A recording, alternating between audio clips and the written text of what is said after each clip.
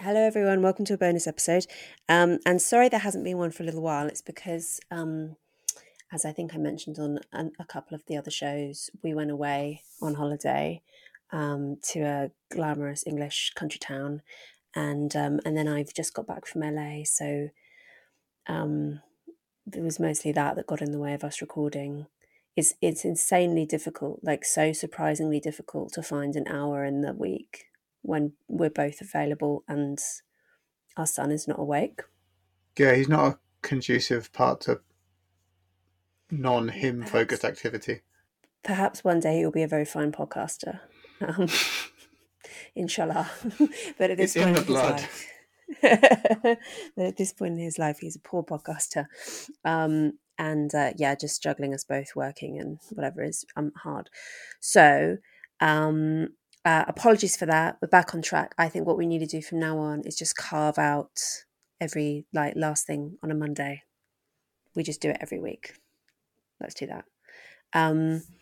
So I want to talk. I thought could talk today about Russell Brand because I've been fielding requests all day from journalists, producers, and whatever to comment on Russell Brand, and I think it touches on a lot of our fave topics. I know that not everyone in the US is going to know who Russell Brand is, although actually, I think part of the reason maybe that he's been this has been a source of such interest is because actually he has become quite a big deal in the US. You know who also has become a massive deal in the US? No, No. Sarah Hader, Sarah Hader was already a massive Anna deal in the US. Katchin. So I was I would say that I was the lowest profile member of that panel at the Free Press debate in LA, which hasn't been released yet, the recording. When it is, I'll share it. I think it's just going to be shared as an audio recording. They did film it, but I think they're just going to do like promotional clips. But I thought it went very well. It was fun. I think the audience were entertained, which was the goal. They sold out all the tickets. It upset the sufferers of Barry Weiss derangement syndrome. Oh yeah, Barry Weiss derangement syndrome is very intense. I had kind of witnessed it from afar and thought, wowza, this sort of charming lady inspires an awful lot of agitation in her colleagues. um, I think it's pure. Well, I think it's a combination of just pure envy because Barry's been very successful at a very young age, and she's very charming and well connected, and also that she's got that apostate thing, which really pisses people off because she used to be. I mean, she used to be senior at the New York Times, and she is still basically, I think, a classical liberal.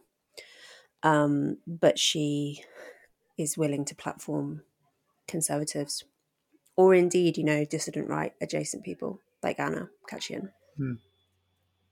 I saw someone describe Anna as the far left recently, which I thought was Really? a curious I think description. they've not been keeping up with their Red Scare.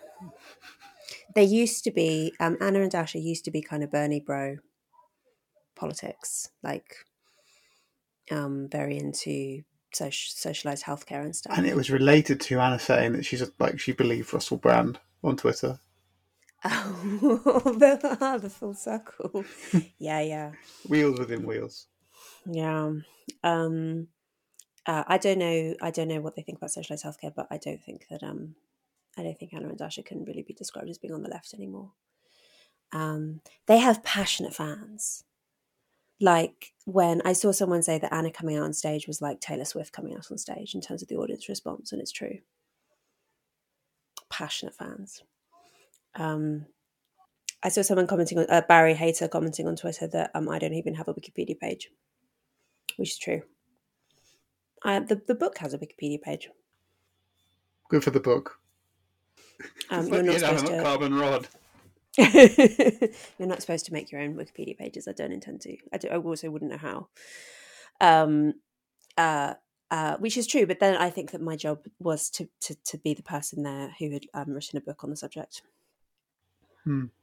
not to be Mrs. Clout. There were lots of other Mrs. Clouts in the room. Well, good for them.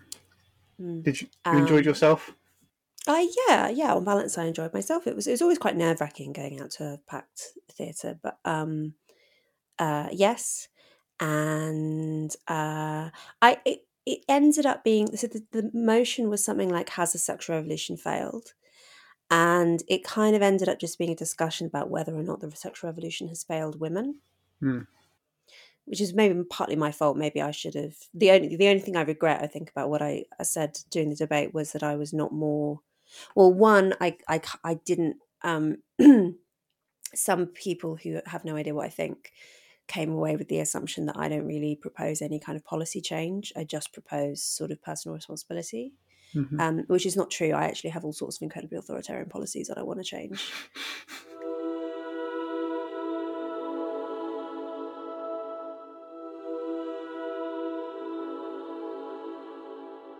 Hi, everyone. You've just listened to a teaser version of this week's bonus episode. So, the way it works is we've got our classic episodes on YouTube, on all podcast platforms, on Substack, where I sit down with a guest for about an hour and have a conversation. For paid subscribers on Substack, you can also, for $79 a year or $8 a month, get an extended version of those conversations. At the moment, we've got one a week, but we are hoping as soon as possible to move up to doing 2 a week. And to have conversations in person as well. So paid subscriptions make it easier for us to do that because I need to pay my producers, all of the resources needed to put out a regular podcast. On Substack as well, there is also a founding members paid subscription tier. So for founding members, you get all of that, and you also get these full-length weekly bonus episodes, about an hour, where me and my husband respond in a very unscripted way to listeners' questions. So that's for $159 a year, which is a bit over $13 a month. So all of this is available at my Substack, louiseperry.substack.com.